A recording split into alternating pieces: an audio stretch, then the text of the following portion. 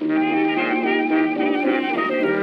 to another TeachingAmericanHistory.org podcast, sponsored by the Ashbrook Center at Ashland University. TAH.org is the leading online resource for documents-based study of American history, civics, and government for teachers, students, and citizens. Welcome back, everybody. This is our first Saturday webinar of 2018. These Saturday webinars are sponsored by the Ashbrook Center at Ashland University.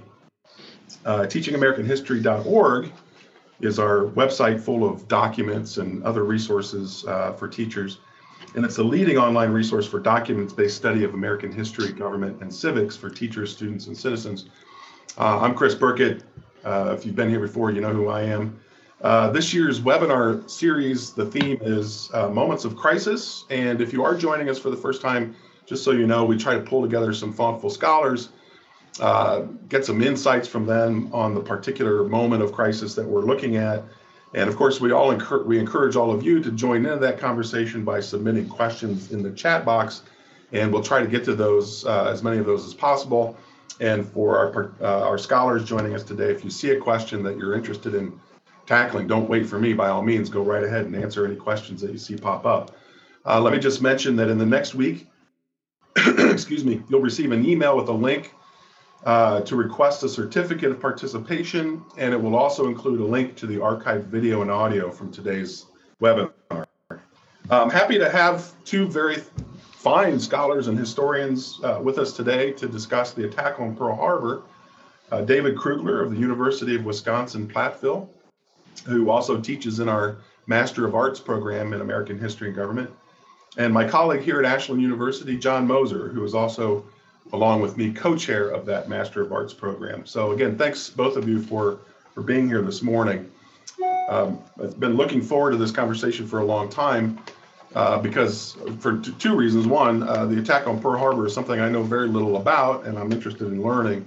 But two, I know both of you are very knowledgeable on this subject and on the topic of World War II in general. So let me just throw out a big question, and you guys take it any way you like, of course. What were the Japanese thinking?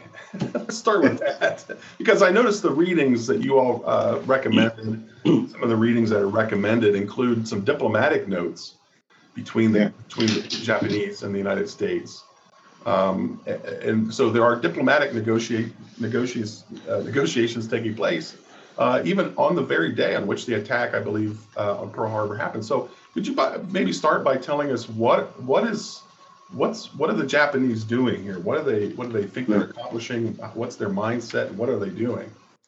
That's the $1 million question about Pearl Harbor. What were they thinking? In fact, a recent book on the subject is titled "A War They Were Always Going to Lose." There is no way that the Japanese were going to defeat the United States in a war. And by and large, with the exception of some fanatics, Japanese policymakers understood that. I think the question can be answered in two ways. One is by defining the definition of victory downward. And the other is by saying that even defeat looked worse than dishonor.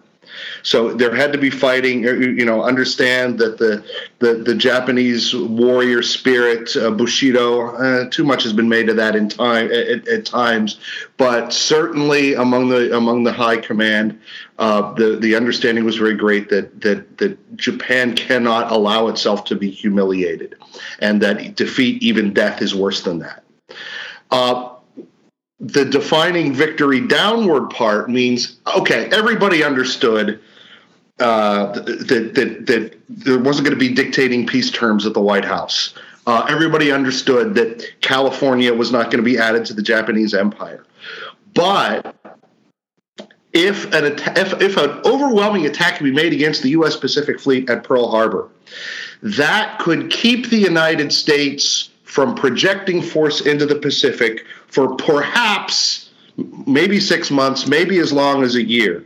And that if in that time, if that gave a window of opportunity for the Japanese Navy to snatch up as many island chains as possible and to grab what they called the Southern Resource Area, Dutch East Indies, Burma, Malaya, etc., and then use those island chains to construct naval bases and air bases, that they could create such a powerful system of defenses that the Americans, by the time they were able to recover from the blow against Pearl Harbor, might throw up their hands and say, you know what, this isn't all that important after all. Let the Japanese have their sphere of influence in East Asia. It doesn't really hurt us. And we can talk more about why the Japanese thought this would work perhaps later. It involved a major misunderstanding of what we might call the American character. But if there was any hope of victory, it was that the Americans might be demoralized and say the game isn't worth the candle. So this was a big roll of the dice. I mean, a strategic roll of the dice, thinking they don't come any bigger. Yeah, that's well, huge. and I think something that we should point out is that this big roll of the dice and what turns out to be an enormous blunder derives from a choice the Japanese made well before the events we're looking at, and that's the choice to not go to war against the Soviet Union. And the British historian Evan Maudsley has suggested that it might have been better for Japan to attack the Soviet Union and find its resources there. I mean, the reason Japan is expanding southward is because Manchuria does not meet all its needs. As John said, they need oil. So this is a big what if of World War II. What if Japan had decided to attack the Soviet Union? I think to relate this problem to some of our documents, I'd like to raise a question based on something John said. Did Japan's military planners and strategic thinkers believe that their floating Maginot Line would work because of the American tradition of what one member of the audience has said, reluctant interventionism? Is there this assumption that because the Americans have proved themselves to be so reluctant to engage or to talk, but undertake no action, think the response to the Japanese invasion of Manchuria, that a formidable enough defensive perimeter in the Pacific would exhaust the Americans quickly, and they'd give up and seek some sort of rapprochement? Yeah, that was that understanding of Americans was I think very much informed by the unwillingness of Americans to act on any of the former provocations. And just kind of a belief that, by the way, was shared in Berlin among people like Hermann Goering, that Americans liked ease and comfort and material things. Right? Goering famously dismissed the Americans as, well, they make good razor blades. But the assumption being that's about all they can do. They're good at making stuff.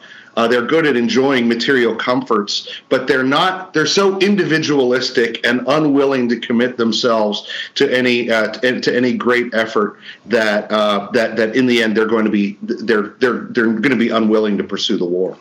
It's sort of old bourgeois sort of characterization of Americans. So can I just ask a few questions based on some of the things you raised? Interesting points. David, you called it reluctant interventionism. Can you elaborate on the difference between that and isolationism, if there is a difference? What do you mean by that term? Sure. This was a question that came from participant Billy Gallagher, or a term that came from him, reluctant interventionism. And in my preliminary reply, I noted that scholars no longer like to use isolationism as a term, that it's better, even in the interwar period, to speak of the anti-interventionists. So these are not individuals who say the United States can cut itself off entirely from the world. Many of them are proponents of a robust trade with Europe. They accept the open door, but they don't want to see the United States actively intervening in conflicts they believe do not directly concern the United States. Lindbergh is a great example of this, and Lindbergh is listened to by a lot of people. He has a great deal of influence, and he says, look, I like the British. We wish them well, but they're finished. And any resources we send to them will just take away resources we need to protect ourselves in our hemisphere. Now, what Roosevelt and other robust interventionists are trying to say is, look, it doesn't work that way. You can't simply write Europe off and then say, well, we'll defend them when they get across the Atlantic. We'll just take care of the Western Hemisphere. I mean, that itself, the belief that you can just wait for the threat and still protect the Western Hemisphere, I think shows the influence of the Monroe Doctrine. So, I mean, that's proof of isolationism not being as durable and widespread as once thought. When we think about the documents that are associated with this morning's panel, it's remarkable that Wendell Willkie, who just lost the 1940 election to Roosevelt, is saying the exact same thing Roosevelt said in his Arsenal of Democracy speech, which was delivered on December 29th, 1940. That's the speech in which Roosevelt was calling for some unprecedented powers of war, and Willkie saying, look, we need to give them to the president, but we've got to sunset them because we don't want the executive branch to grow too powerful. So, Willkie himself is saying we can't be isolationist, and our liberty is tied up with Britain's. That's fascinating. Willkie's a fascinating case. Yeah. Because up in as late as 1936, he'd been a Democrat, and there were a lot of Republicans who were complaining when he got the nomination.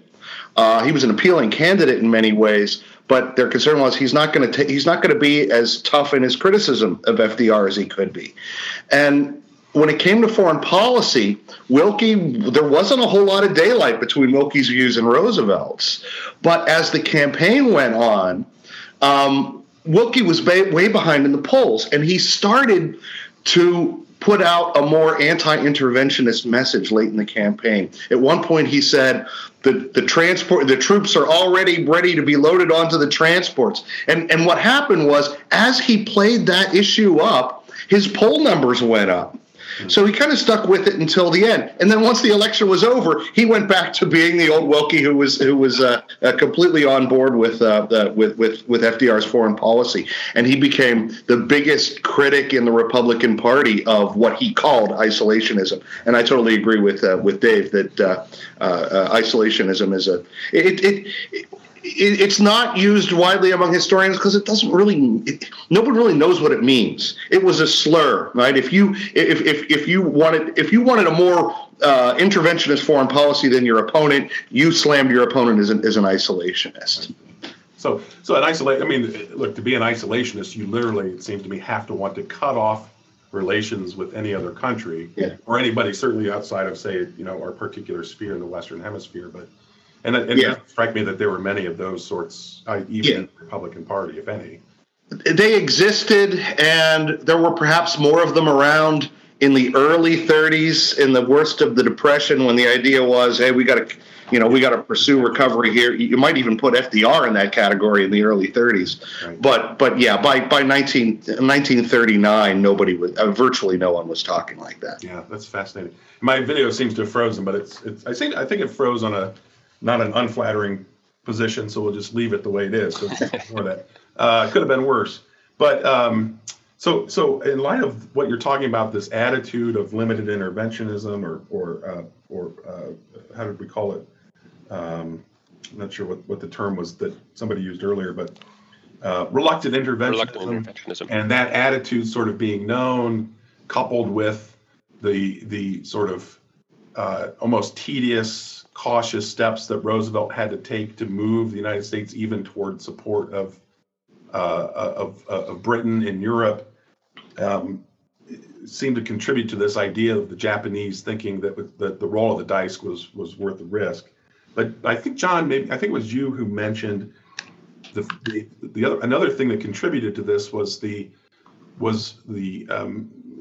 sort of the United States underwhelming reaction to what you called former provocations. I think that was you. Can you tell us what those former provocations were and what the reaction of the United States was to those? Dave, was it you who used that? I can't remember. One of you did. I'm sorry if it wasn't you, John. I think it was, maybe it was me. It was one of us. I'm sure either of us could answer this, though. Dave, go ahead. So, well, you have during the Hoover administration, Japan makes its first aggressive move against China. This is in 1931. They stage an explosion on a railroad they own. They claim they have to move troops in to protect their property. There's already a lot of Japanese colonists, settlers living there, and Manchuria becomes, for all intents and purposes, a colony of Japan. This is the first move southward against Japan and then into the greater Pacific area. The response of the United States is a strongly worded condemnation without any force behind it, and the declaration of what's called the Stimson Doctrine, which itself really is an expansion of the open door policy. And I think if we consider the diplomatic notes between the United States and Japan, one of the irreconcilable differences that emerge, which makes diplomatic negotiation all but impossible, is the United States' insistence on Chinese sovereignty and independence as defined by Western powers, meaning the ability to access trade opportunities. And this goes back to 1899, the open door notes. And for Japan, this really represents a double standard. And there's also the issue of Western colonialism and existing imperialism in the Pacific. Why is that acceptable, but not Japan doing that? Yeah, in the Japanese note of December 7th, you see an expression of the frustration that the Japanese have, that in conversations with the Americans are just talking about high-blown principles. And this is totally the U.S. response to every Japanese provocation in the 1930s. Cordell Hull, the old Wilsonian who was Secretary of State, issues something talking about the sanctity of borders, the inviolability of the autonomy of individual countries, and the Japanese say, we want to talk about hardcore power politics. If we offer this, what will you give us in return? And the only thing that comes from Washington are these pious statements of principle. It's abundantly clear that the American people don't want to go to war in East Asia. The administration doesn't want to go to war in East Asia really either. But it is so limited in what the administration's options for response are so limited that all they can really do are make denunciations and increasingly impose economic sanctions. And the economic sanctions hurt Japan without solving the problem, right? It does. I mean, ultimately, it pushes the Japanese not to steer away from their present course of engaging in aggression against China, but rather it pushes them to a more hardcore stance and the willingness to expand the war to other parts of Asia. When did those economic sanctions come about, John? There were a variety of them. The first really serious ones were in 1940 in response to Japan's occupation of northern Indochina. There was an embargo on scrap iron and steel. Now, the order for the embargo didn't mention Japan at all, but everyone understood Japan is America's largest customer for scrap iron and steel, which it uses in its own steel industry. So that was understood to be a shot across the bow of the Japanese. And then the big one was July 1941. In response to the Japanese occupation of southern Indochina, the administration announces a freeze on all of Japan's assets in the United States, which meant in practice Japan could purchase nothing for the United States. And given the absolute dependence of Japan on U.S. oil, this was a real blow. That's interesting. So now we're talking about the need Japan has for resources from overseas. Did they need those resources simply to maintain, let's say, for simple domestic purposes, or did Japan have imperialistic tendencies prior to this, and when did those? Maybe this is going. Maybe, John, I know you teach courses on Southeast Asia and Asian history, but maybe this is going back too far. But did the imperialist tendencies of Japan manifest themselves far before this? Were they, for example, what about say during World War I, at the aftermath of World War I? Did Japan already harbor sort of imperialistic aspirations? Do you know? Yeah, Teddy Roosevelt warned against it when he was president. So the Japanese expansionism was something that was widely understood. The Japanese took advantage of World War I, the fact that everyone's attention was riveted on Europe, to issue 21 demands, which really represented significant Japanese inroads on Chinese sovereignty. So there was a long history of this. So would it be fair to say that the Japanese tendency toward imperialism was viewed on their part as a sort of what am I trying to say? It wasn't defensive, but it was necessary for them to maintain their own political integrity, sovereignty, independence in light of other European imperialist policies and colonization efforts in the area? Dave may well have more to say about this, but there was a very strong attitude, not just in Japan but worldwide. It said, why did the Allies win World War I? Well, it wasn't about what happened on the battlefield. It was ultimately the blockade that mattered. That the Central Powers could be slowly starved to death because they didn't have the space. They didn't have the capacity to feed themselves or to provide what their economy needed, except by relying on international trade. So there's a big push by nationalists of all countries after the war to say we have to rely on our own territory to produce what we need. Well, Japan is basically big hunks of volcanic rock in the Pacific, in the Sea of Japan. Right. There are very little in the way of natural resources. So the belief among Japanese nationalists is the only way the country can avoid humiliating dependence on other powers is to conquer territory abroad and use that as a source for what we need to power our economy.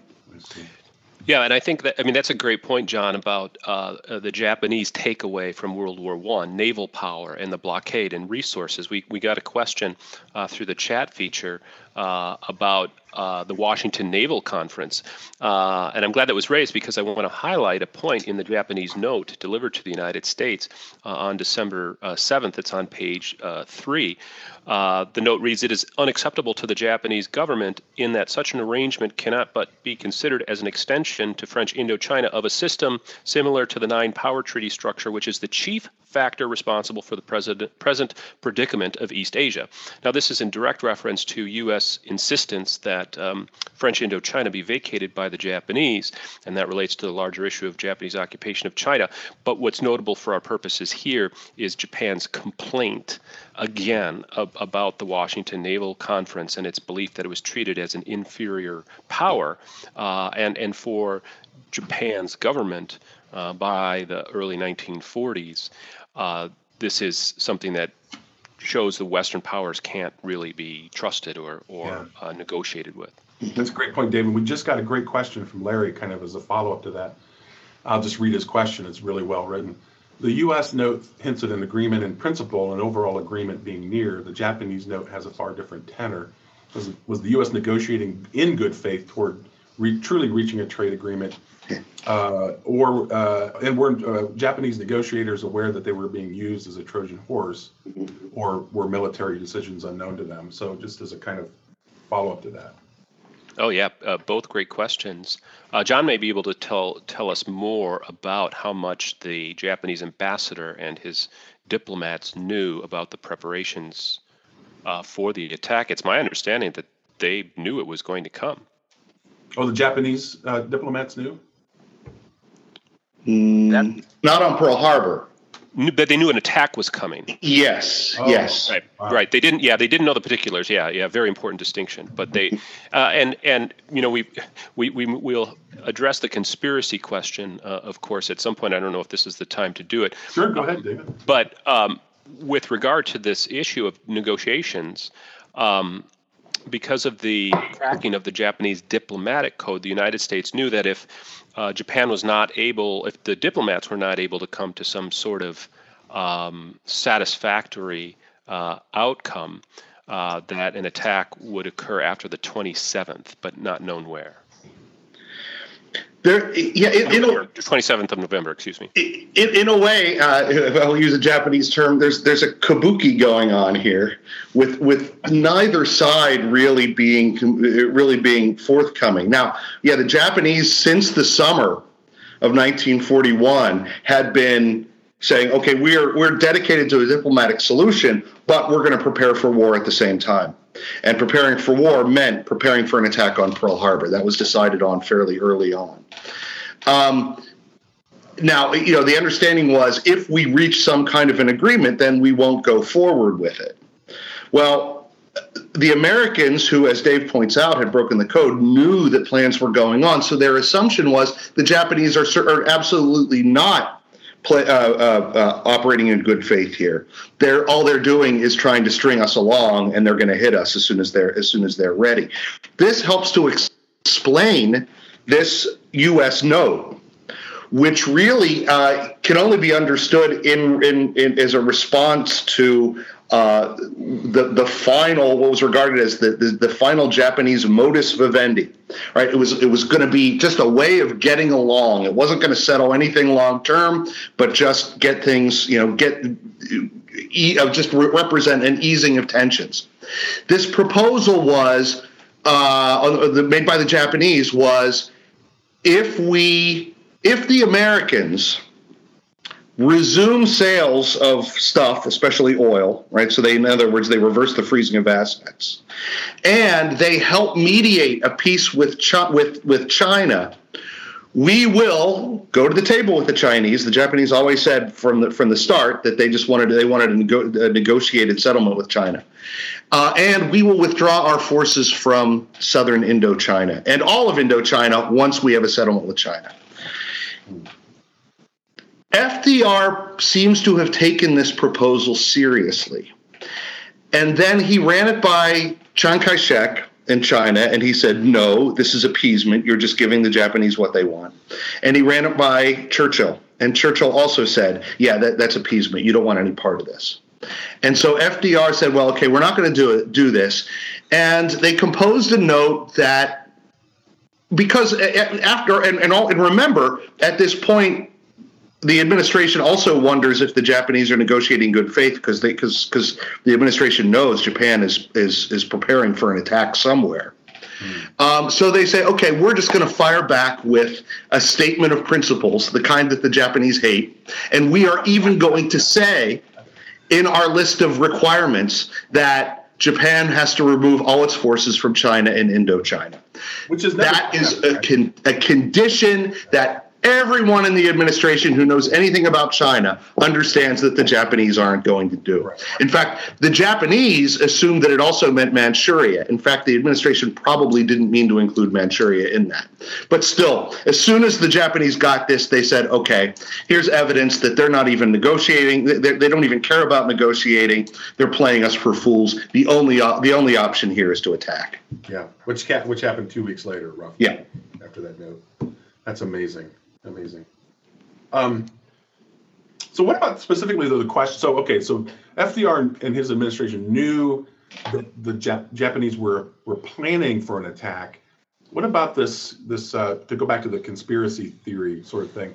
FDR didn't know that the attack was going to take place at Pearl Harbor, right? If I'm understanding correctly. What about the claim that he allowed it to happen in order to use that as a pretext to get the United States involved in World War II? Is there any legs to that? There's no evidence to show he knew personally that Pearl Harbor was going to be attacked and took measures, indirect or direct, to prevent an adequate warning to be delivered. Now, I think there's two ways to interpret this still durable and widespread conspiracy. One, the nature of conspiracy theories in general, and Americans' predilection for them. But two, and this is the one I'll first address, are the facts available to us. Let's think about knowledge of Japan preparing for an attack. It's the likely targets. The most likely targets are in the Pacific, starting with the Philippines, Guam, Wake Island. The fleet at Pearl Harbor was seen as a deterrent, not a target. And the base commander, Herbert Kimmel, made some mistakes in retrospect. Big mistakes in retrospect, and perhaps they should have been seen at the time. But he had reasons for these mistakes. They're not part of a conspiracy. He had bunched up the aircraft at Pearl Harbor because there was more of a concern of sabotage by agents of Japan that could already be on the islands. A warning had been delivered to the base, and a Western Union telegram was being delivered on the morning of December 7th to warn to say take added precautions. This was because the message couldn't be delivered because of technical problems through the regular Signal Corps method. So, just a quick review of just a few of the facts shows that we just don't have the evidence of that conspiracy. I'll stop there to let John say more about that, and then we can address the whole fraction of a conspiracy in the first place. The conspiracy theory had its origin among leading anti-interventionists almost immediately after it happened, just because it ended the debate over whether to go to war. I mean, and in fact, the America First Committee, the leading anti-interventionist organization, folded up within a couple of weeks, and so there had always been a tendency on the part of FDR's opponents to accuse him of conspiracy. So there's a long history of this. And of course, FDR was a very devious guy. So in many ways, he played into this himself. But so immediately there's talk that this had to have been a setup just to give, so for FDR to win on this issue. But it really seemed to take on a life of its own after the war, when it became known that the Japanese diplomatic codes had been broken. Because then, of course, we had to have known that the attack was going to come. In fact, U.S. cryptanalysts did not know locations. They couldn't get specific locations from Japanese codes. But they had good reason to think that an attack would come somewhere. But I'll tell you what I think is the knockdown argument against the conspiracy theory. If FDR wanted to go to war, he wanted a war in Europe, right? He wanted to help Great Britain. He wanted to defeat Germany. He always seems to have seen Japan as a distraction from that. And if 4 days after Pearl Harbor, Germany had not obliged by declaring war on the United States, what would the attack on Pearl Harbor have done that FDR wanted? All it would have done was embroiled the United States in a war against Japan that would have distracted it from what was going on in Europe. So if it was some kind of conspiracy on the part of FDR, it was a dumb conspiracy. And FDR didn't do dumb conspiracies. That's a great point. There was no formal alliance between Germany and Japan. Well, it was. I mean, the Tripartite Pact was a formal alliance, but it's not as though we expect from Hitler fidelity to written alliances, right? He didn't have to. He didn't have to declare war. That's a great point. 4 days after. That would have been an amazing prediction to have seen that coming. I think that's a great point. So, sorry, just a quick add-on. There are examples, irrefutable examples of Roosevelt being very devious and misleading the American public about what's going on the eve of war. And the prime example is his press conference about the attack on the USS Greer in early September 1941, which itself is an old World War I destroyer in the North Atlantic because of Lend-Lease.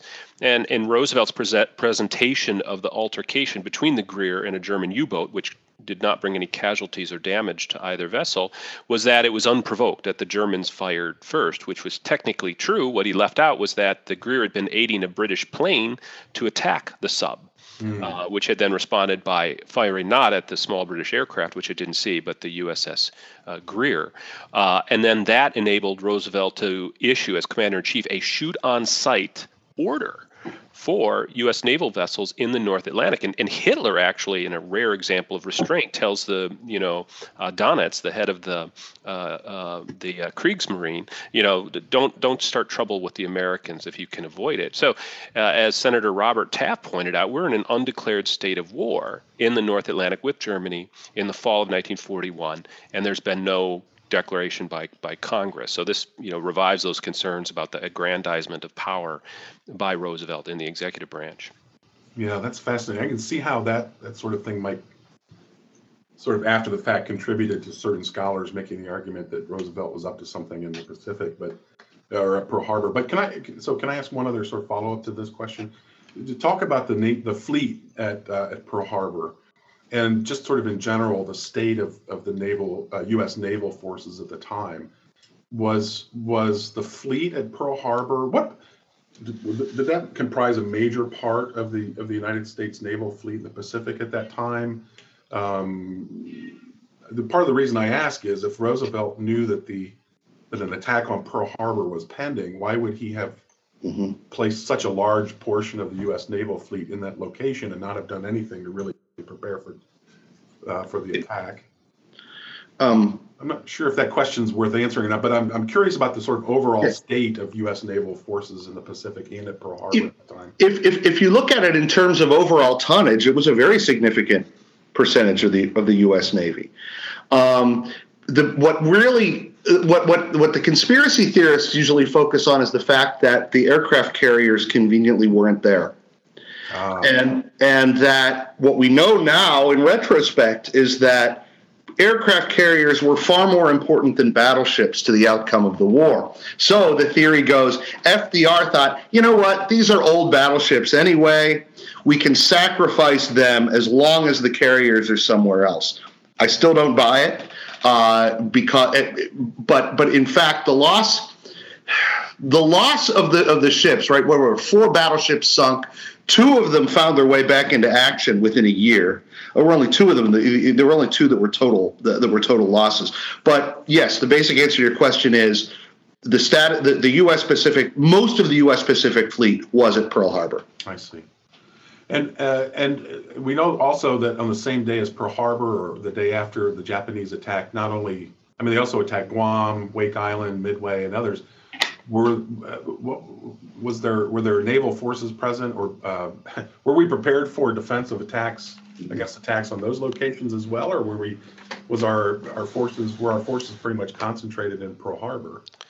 This raises the issue of Douglas MacArthur's incompetence. And one of his biographers, William Manchester, has been really harsh about MacArthur and contends that he practically went into a catatonic state. His aides were pleading him to take action to evacuate strategic bombers off airfields. That wasn't done, so they were destroyed by the attacking Japanese forces. Evan Maudsley is argued that MacArthur wasn't so incompetent at the moment of attack. Where he was incompetent was not preparing Corregidor more, and I think Maudsley's even, or actually this is John Keegan. I think John can perhaps correct me if it's Keegan or Maudsley, but that if he had prepared Corregidor more, that U.S. and Filipino troops might have been able to hold out indefinitely. Was MacArthur where was MacArthur at on the day of the attack? He was in Manila. He was in Manila. Oh, okay, all right. Which was also attacked, right? Yeah, right after Philippines Harbor. Right, that's amazing. So, but there were not. In answer to your question, there were not significant U.S. naval forces in these other locations. Strategically placed in other locations. Yeah. That's. I find that really interesting. So, can I take a step back maybe and just ask? I have 2 larger questions. One, and feel free to pick one or neither of these questions, gentlemen, if you like. But one, how prepared was the United States for an attack in general, and then maybe to piggyback on that, how prepared was the United States for war, the war that followed the attack? And the other question I'm interested in is, oh shoot, I had it and I lost it. What was my other question? I guess I only have one question for now until I think of it. Sorry, I should write these down. Well, the United States was preparing for the last 2 years, a prime example of this was the passage of the Burke-Wadsworth Act in September of 1940, which was a big victory, but a hard-fought one for the Roosevelt administration and its allies in Congress. So it instituted the first peacetime draft. It was part of military preparedness in other ways, including more defense production, more production of weapons. But to get it through, the congressional sponsors and Roosevelt had to accept a 1-year time on it, which, in retrospect seems really short-sighted if you're preparing for this gathering storm. If you think about what's going on in Europe and the Pacific, to say, well, we'll prepare, but just for a year. That doesn't make much sense. You're going to prepare an army and go to the cost and expense of training hundreds of thousands of troops and arming them and then just send them home after a year. So when it came up for renewal in the fall of 1941, it was renewed, but by only one vote in the House. So the anti-interventionists were clearly showing their clout and their real political power in that. But Roosevelt, this was all part of Roosevelt's preparedness. If you look at, I mentioned the Greer incident earlier, and it shows some deviousness on Roosevelt's part. But the brunt of the address is Roosevelt talking about how we can't wait for the Germans, for the Nazis to show up in the Western Hemisphere before we do anything about it. And he's been saying this consistently. You got Wilkie saying in January of 1941, Roosevelt's right, British liberty is our liberty. And that's what Roosevelt had been saying. Oh, that's fascinating. That's amazing. I would add to that, as important as Burke-Wadsworth was the Two-Ocean Navy Act that was passed in 1938, which called for a huge expansion in the size of the U.S. Navy. Of course, it takes a long time to build battleships, but the Japanese understood that these battleships were being built, and aircraft carriers in particular, and that in late 1942 and 1943, a bunch of new ships were supposed to come online. And in part, this colored the Japanese decision to attack. If we attack now, we've got a window where we can have superiority in the Pacific. If we wait another year, we're not going to have it. Fascinating. Now, these are great points. And that, as you were explaining this, it reminded me of my other possible question, which is really just the flip side of this question of how prepared was the United States for the attack. The other question I was going to ask was, why were the Japanese attacks of December 7th and 8th so successful? Was it because of a lack of preparedness on the United States, or was it good planning by the Japanese? We know there are some delays in when planes leave and when the attacks take place on various places. Can we talk about why the Japanese attacks were successful? If they were successful, and to what extent they were successful? Well, they were not as successful as they could have been. We did get a question about why the oil storage area wasn't attacked at Pearl Harbor and the dry docks and the infrastructure. That was because of a miscommunication in the attacking force. A signal was misunderstood. So there are going to be two signals. One, if the Americans are prepared and they really mount a successful counterattack, we won't go after them. They were not prepared, and so the field was open for Japan to carry out that attack, but because of the miscommunication, that wasn't done. Yeah, it was a success on the tactical level. It did what it was supposed to. It bogged down the U.S. Pacific Fleet for a good 6 months. But it didn't do more than that. Had the oil tanks been targeted, had the dry dock facilities been targeted, that could have done more long-term harm. If the U.S. Pacific Fleet had to abandon Pearl Harbor and rebase on the West Coast, that really would have made it difficult to interfere with Japan's long-term plans. I will say this: why did it succeed so well at the tactical level? The sheer audacity of the maneuver was shocking. In fact, the understanding among many Americans, I think including FDR, was that the Japanese could never have come up with this on their own. And a lot of this had to do with racist stereotypes about the Japanese. They're little guys with buck teeth and Coke bottle glasses, and they're not really competent on their own. But the Germans must have planned this for them. In fact, this was one of the most audacious and ambitious military operations of all time. Sailing a fleet, a task force of 6 aircraft carriers, a couple of battleships, and all kinds of escorts, about a third of the way around the world, and doing so without having been detected is really an amazing feat. And the way they did this was they plotted the course in advance using a passenger liner that sailed the exact course that the task force was supposed to take, and watching to see if there were any other ships encountered or if any planes were to fly overhead. And the response was, no planes encountered, no ships encountered, no one will see us if we follow this route. Wow, that's amazing. So they literally found the dead spot in the Pacific. Unbelievable. Yeah, we got a question about, was the attack even needed? Yes. And I think yes, absolutely it was. It wouldn't have been enough for Japan simply to hit the Philippines, to hit prime American targets in the Pacific. It needed to do so with Pearl Harbor. But there's a variant on this question, which I think is one of the most fun what ifs of the war. The decision to attack Pearl Harbor was based on a faulty assumption on the part of the Japanese that the Americans would not stand by and allow British colonies and Dutch colonies in Asia to be overrun. The risk was too great that in the midst of the operation to take the Dutch East Indies and Burma and Malaya and et cetera, that the U.S. Pacific Fleet would pounce upon the transports. So we have to neutralize that threat.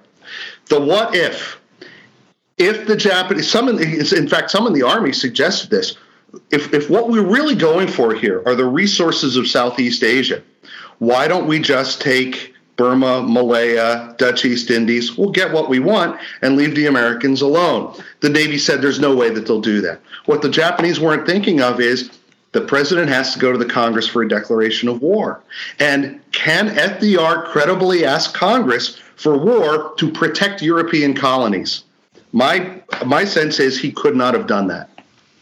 Who could not have done that, John? Can you say FDR could not have asked Congress. He would not have asked because he would know that he would not have gotten it.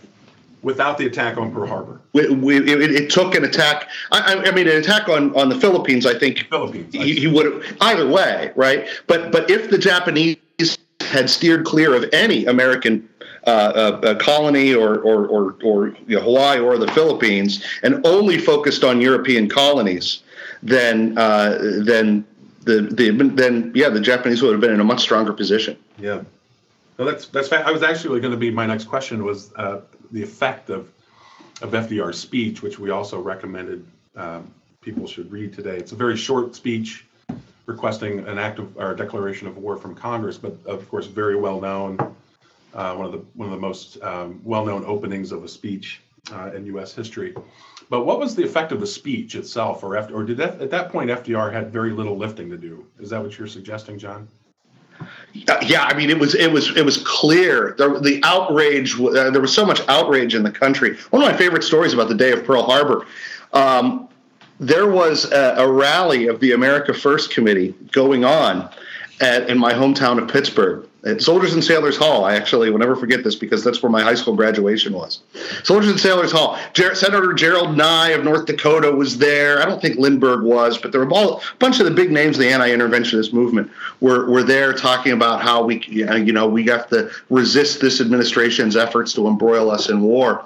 And then somebody came into the hall and yelled, "The Japanese have attacked Pearl Harbor." And they threw him out. They said, "Yeah, come on, this is just an administration plant trying to cause trouble." And then a little while later, a message came and said, "No, it really happened." Wow. And the rally broke up, and the leaders of America First said, "What do we do now?" And they said, "Yeah, we have to pack up and close up the organization." Wow. So the effect on the public mind, it seems to me, was pretty instantaneous. Instantaneous and overwhelming. Japan had to lose. And in fact, some of the expressions of anti-Japanese sentiment bordered on the genocidal, right? We have to exterminate the Japanese. Yeah, which we know there were internment camps and other things that followed. But Can you say something about the effect that mindset had on Japanese Americans? Dave, you want to take this one? Well, yeah. I mean, there's great alarm in the Japanese American communities in the United States, and the vast majority of Japanese Americans are on the West Coast. And we should keep in mind that there were a lot of Japanese nationals who had lived in the United States almost all of their lives, but they hadn't been born in the United States. And as a result of a 1790 law, they could never become U.S. citizens. Naturalization was limited to people of European descent, to whites. So there were a lot of longtime residents, and then their children were citizens. This is the Issei and the Nisei. So there's alarm over what's going to happen and efforts to show patriotism. But it doesn't take long for Executive Order 9066 to come down. This is in May of 1942, the setting up of the military district. The president can use his powers as commander-in-chief to authorize the military to carry out the roundups. And to speak to John's point about how much racism and hatred there was against the Japanese, and there were a lot of people preparing to push the Japanese along and to take advantage of the situation, to buy their assets for pennies on the dollar. I mean, families had their life's wealth wiped out because they had to liquidate all their assets, and no one would give them a fair price, and they could only take a couple suitcases with them. To Dave's point about people of Japanese descent not being able to become immigrants, this became an issue when they were first taken to processing centers. They were asked to whether they would be willing to renounce their loyalty to the Japanese Empire, and basically it was suggested that you don't have to go to a camp if you do this. Well, most of them were very hesitant to do that, mainly because we're not citizens here. If we renounce our Japanese citizenship, we're stateless. And so the failure to renounce Japan was interpreted by U.S. authorities as saying, oh, well, I'm loyal to the emperor and therefore I'm going to take their side in a war, when in most cases it really seems to have meant nothing more than I'm not about to declare myself without any kind of citizenship whatsoever. I see. That's fascinating. I'm sorry, go ahead, David. Oh, I just wanted to point out that the major rationale for it is that, and this is what the military argued in a case before the Supreme Court, Korematsu versus the United States. It said, look, there's just no way to distinguish loyal from disloyal Japanese, and we have evidence that there was some sabotage activity or espionage in these communities. It turns out that so-called evidence was fabricated, and that General John DeWitt had misrepresented the actual facts to the Supreme Court, which led the Supreme Court to take the very unusual, but in this case certainly justified step of vacating the Korematsu decision, which had upheld the internment as constitutional. Yeah, I find that very interesting, because we do know there were cases of sabotage on the part of German Americans. I mean, of course, even in World War I, we had important acts of sabotage on the part of some Germans, but there were some well-known cases in World War II as well, and yet we didn't take the extraordinary step of rounding up German Americans. I mean, logistically, that's very difficult. Yeah. As I like to tell my students, if everyone of German and Italian ancestry was rounded up like the Japanese were, there wouldn't have been enough troops in the U.S. forces to fight and win World War II. Certainly, if you look at people of German ancestry, which make up the single biggest European group in the United States, and that was true in the 1940s as well. Now, there were some camps in which Germans and German Americans were placed, but in almost every instance, those people received due process. Not in every instance, and certainly when you look at how the Japanese roundup took place, there's a huge degree of difference with some Germans and Italians. In fact, I've read that. J. Edgar Hoover wasn't crazy about the mass internment. He said, the FBI knows who the troublemakers are. Just let us get them. And that's sort of the approach that was taken with the German and Italians, right? There's not a wholesale roundup of them, but there's an understanding there are some Germans out there who are spending their weekends sig heiling, and maybe we should just deal with those. Yeah, the FBI had really permeated the Bund, the German American Bund, and really knew, who were the Nazi sympathizers. Yeah, I mean the only sabotage that takes place are some German Americans who who speak perfect German. They're born to German parents. They go back for training in Germany, and they try to carry out sabotage on Long Island. They're actually caught by a lone Coast Guardsman, and it's a clown show. But Roosevelt took the extraordinary action of saying, "I want those guys dead as quickly as possible." So even though they were citizens, they were tried as spies, as enemy combatants, and denied a constitutional process either through the civil courts or military courts. And were they executed, David? Do you know? Yeah, they were hanged. They were hanged. Yeah, wow. Very quickly. Yeah, like the end for traitors, I guess. So I'm glad you. This is very enlightening. Larry, I just point out, mentions the fact that some Italians were rounded up. There was some limited roundup of Italians. You mentioned Joe DiMaggio's family in San Francisco being rounded up. I didn't mind that. But as both of you were saying, the fact that the Japanese in America were essentially stateless, and compared to the fact that there were so many German Americans, but a lot of them were loyal and we needed them to fight. That helps provide some, not to justify it, but it helps provide some perspective on why the Japanese suffered a kind of treatment that was very much different than German Americans or Italian Americans. And thank you for that clarification. Yeah. If I may, Chris, I wanted to come back to your question about the Pearl Harbor speech by Roosevelt. I think one thing that gets overlooked, and I'd like John's perspective on this. It struck me as I was rereading it last night that toward the end, Roosevelt makes this statement: no matter how long it may take us to overcome this premeditated invasion, the American people in the righteous might will win through to absolute victory.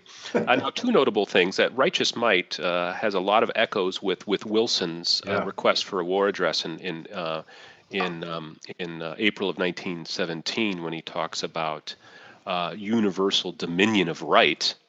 But I think it's the phrase "absolute victory" that's more notable. I wonder if this is Roosevelt already laying the groundwork for unconditional victory, or is this reading too much into word choice? What do you think, John? I hadn't thought about that before. It's possible, but my sense is that FDR's decision at Casablanca to announce unconditional surrender was more a way of handling Stalin. That Stalin was disappointed by the failure to launch a second front in Europe in 1942, and that just as a way of letting Stalin know we're really in this fight, we're going to announce that. I could be wrong on that, though. There may be something to. He may have already been thinking along those lines. Yeah, that's a great question, David. I hadn't noticed the absolute victory part before. That's an interesting. I did note as you were saying that righteousness line. It just smacked of Woodrow Wilson, his great progressive captain, as he calls him. Right. One of the fascinating elements of Roosevelt's presidency, particularly when it comes to foreign relations and his conduct of war, is how Wilsonian he is without ever crediting Wilson. Yeah. He wasn't a deep thinker, Roosevelt, but he was a very canny thinker and quite the political animal. And he understood that, if he tied himself too much to the ghost of Wilson, he might not get the United Nations through, which he's already thinking about before the U.S. is in the war. I mean, it surprises a lot of students to read World War II era documents and hear references to the United Nations. And that phrase comes from all those nations that signed the Atlantic Charter. Right.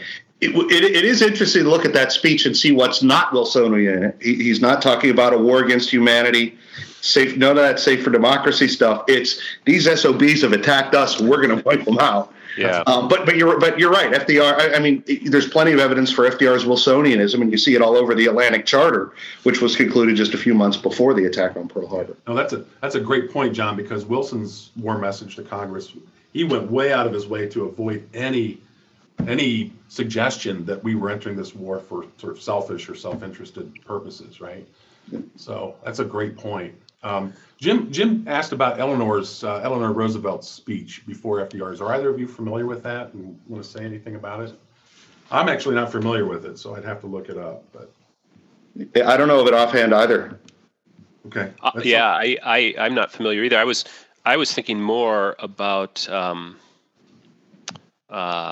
Roosevelt's Arsenal of Democracy speech, because we had the Wilkie speech going. Yeah. If I remember correctly, Roosevelt was scheduled to deliver a speech on December 8th about the U.S. deteriorating position with Japan. But I don't know the particulars of that speech. I'm sure a draft is available.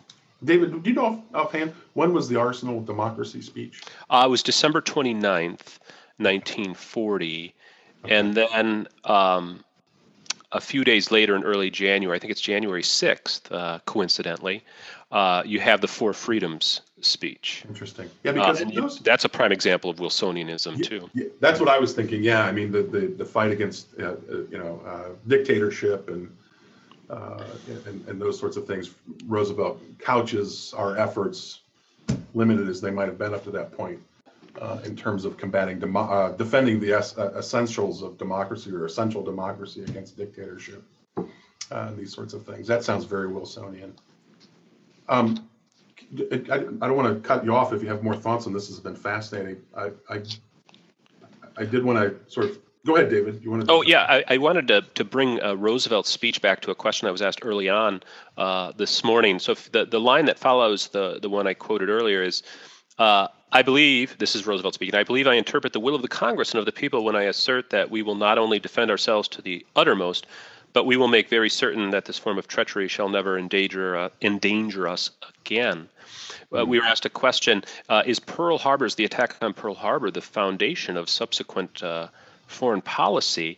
I think one way we can understand that question is to rephrase it slightly, is American foreign policy after 1941 predicated on just national security and preparing for threats like that or attacks like that against Pearl Harbor. And my own thought is that, well, I mean, you can say yes, but then you generalize the problem so much that it kind of stretches apart. I think perhaps the use of nuclear weapons to end World War II is much more of an influence on Cold War foreign policy and preparing for threats than Pearl Harbor itself. Though Pearl Harbor is evoked time and time again, as is the appeasement of Munich. Just one notable example in which Pearl Harbor is used as a metaphor.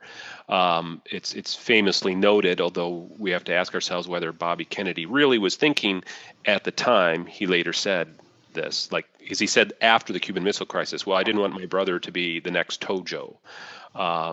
We can't attack Cuba without warning, because that would be as bad as Pearl Harbor. Well, just thinking about this, and I think this dovetails with the idea to the legend of American isolationism.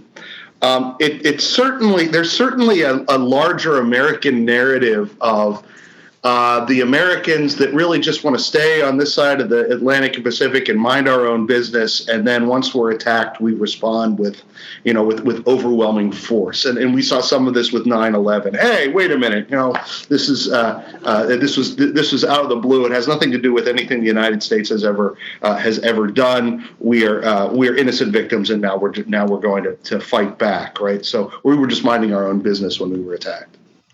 Yeah. No, that's great. I guess I wasn't. Those are fascinating answers. I wasn't thinking about this from that perspective. Well, to go back to David's point, one effect of Pearl Harbor might have been that it led to a kind of restraint in our foreign policy in the future. I wasn't thinking about it. I guess I was wondering, in terms of being more proactive, more forward-thinking, maybe even being preemptive, so that we didn't find ourselves caught off guard in the way that we did at Pearl Harbor. Did that have an effect in Cold War strategy? Here's one of my favorite examples of a sea change in how Americans thought about their role in the world.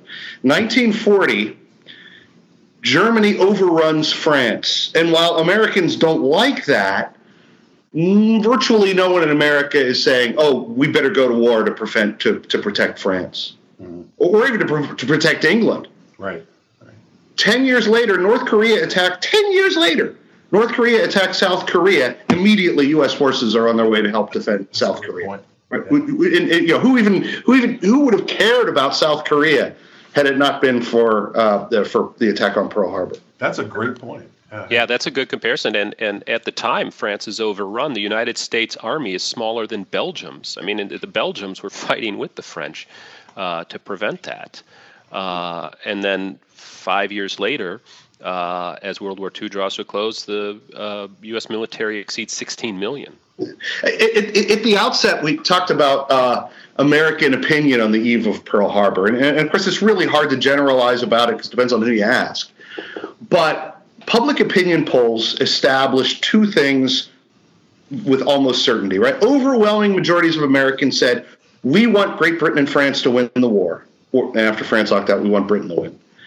And we don't want to go to war ourselves. This huge debate that went on over things like Lend-Lease actually went on over a very narrow question. Both sides in the argument shared the belief that the U.S. shouldn't get involved in the war or shouldn't enter the war, but that Britain must win. The difference was the administration said, all-out aid to Britain short of war is going to be the best way for us to stay out because the British can do the jobs themselves. Whereas the opponents of Lend-Lease said, no, this is going to bring us into war. Right? That's really what the fight was about. Yeah. Amazing. So, John, can I circle back on that point? That's a great point. I wanted to circle back to the effect of Pearl Harbor, the attack on Pearl Harbor.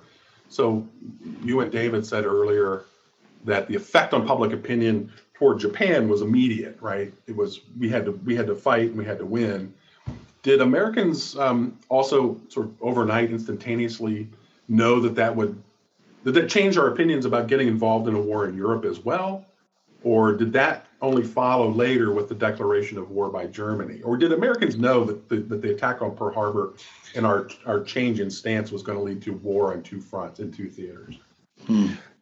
Well, I mean, that's a great question, Chris. And even with Germany declaring war, and I can't remember the exact figures, but polls were showing a lot of Americans thought, no, Germany's not an immediate threat to us because they're still going after Great Britain and the Soviet Union, so we'll just keep sending them Lend-Lease and we'll take care of Japan.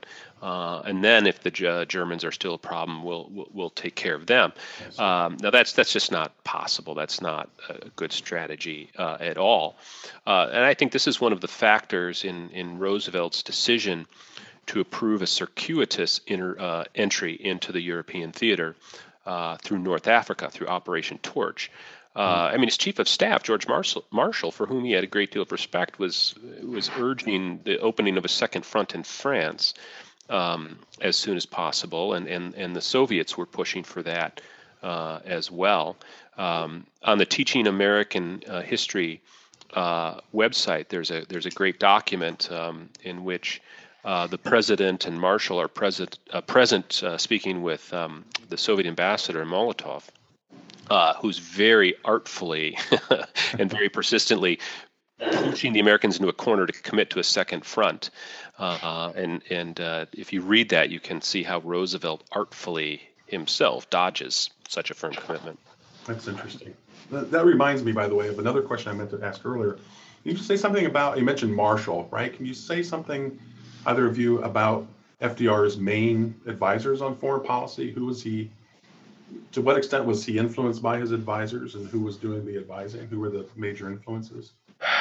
That's a great question. I mean, he relied very heavily on Marshall when it came to military affairs, but not so. I mean, not on matters of foreign policy generally.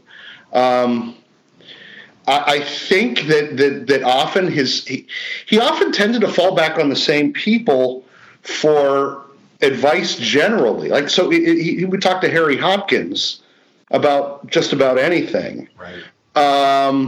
Admiral Leahy was probably more of an influence, at least before Pearl Harbor, than Marshall was.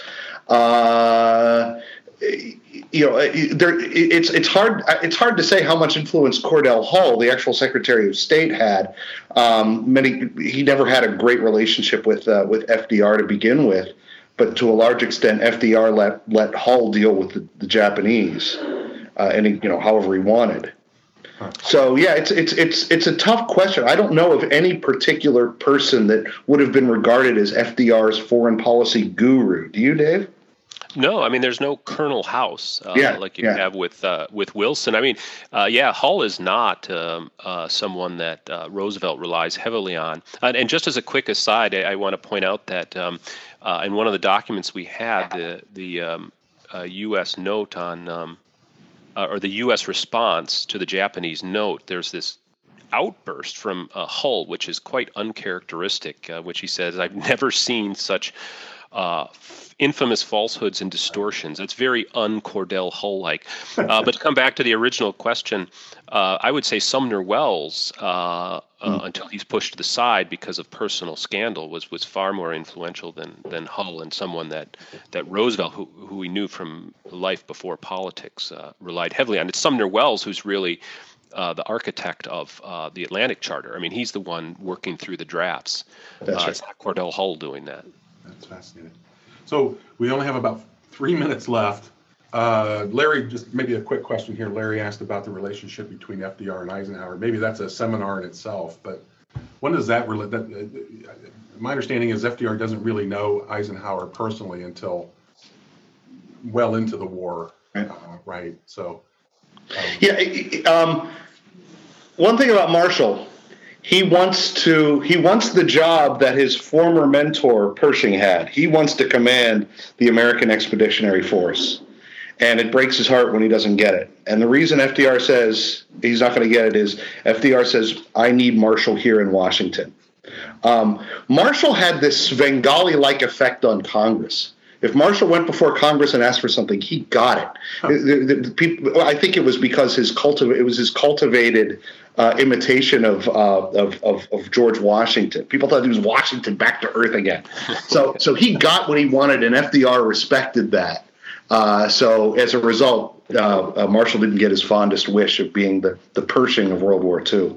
And the way Roosevelt broke it to Marshall is classic Roosevelt. He told Marshall, "I couldn't sleep at night not knowing you were here." When the president puts it that way, it's hard to be churlish about your disappointment. Right. That's great. So we have about 2 minutes left. What have we missed? Have we missed anything? We could talk for hours and hours, I'm sure, about this, but we did get a question about book suggestion. Oh yeah, that's right. So this is a question I knew would come up. To be honest, perfectly honest, I kind of dread it because there's just so much on Pearl Harbor. It's hard to say what is the definitive book. I mean, Gordon Prange's book At Dawn We Slept is still a solid book, but it's 40 years old. And there's just been a lot of documentation. A more recent book, though I have to admit I haven't read it, is by Steve Twomey, Twomey. I think it's 12 Days to Pearl Harbor.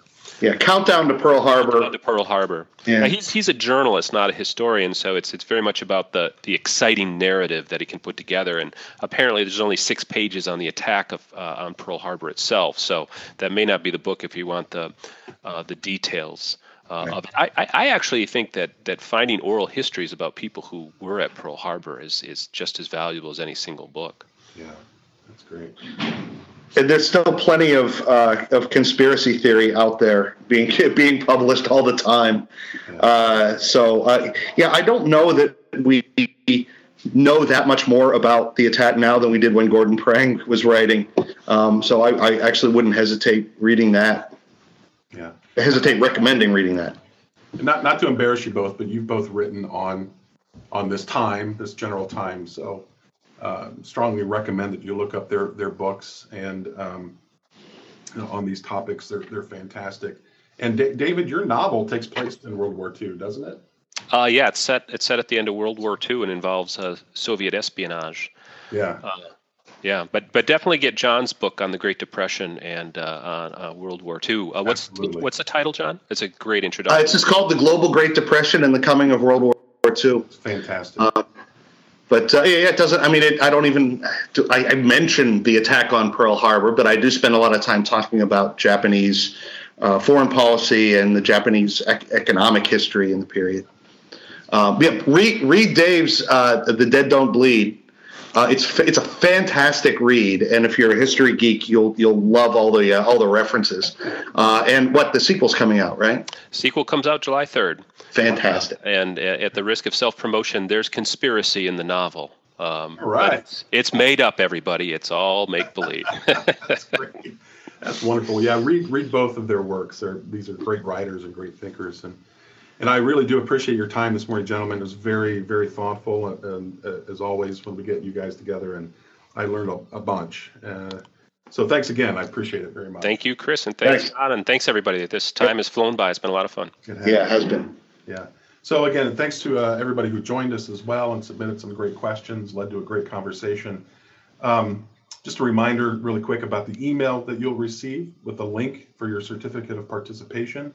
If you like these kinds of conversations, I mentioned this earlier, David and John both teach in our Master of Arts in American History and Government program, and we have these kinds of conversations in our classes as well. So if you're interested in that, take a look at our MAG program, as it's called. Our next Saturday webinar will be February 3rd, and it will be on the Cuban Missile Crisis, and we are going to be graced with John Moser's presence once again, which I'm looking forward to, and we'll also be joined by Will Addo.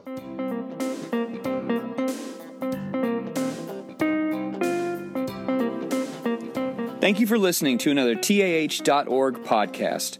You can find archives of all our previous programs, as well as information about future programs at TAH.org/webinars, or on iTunes by searching for teachingamericanhistory.org.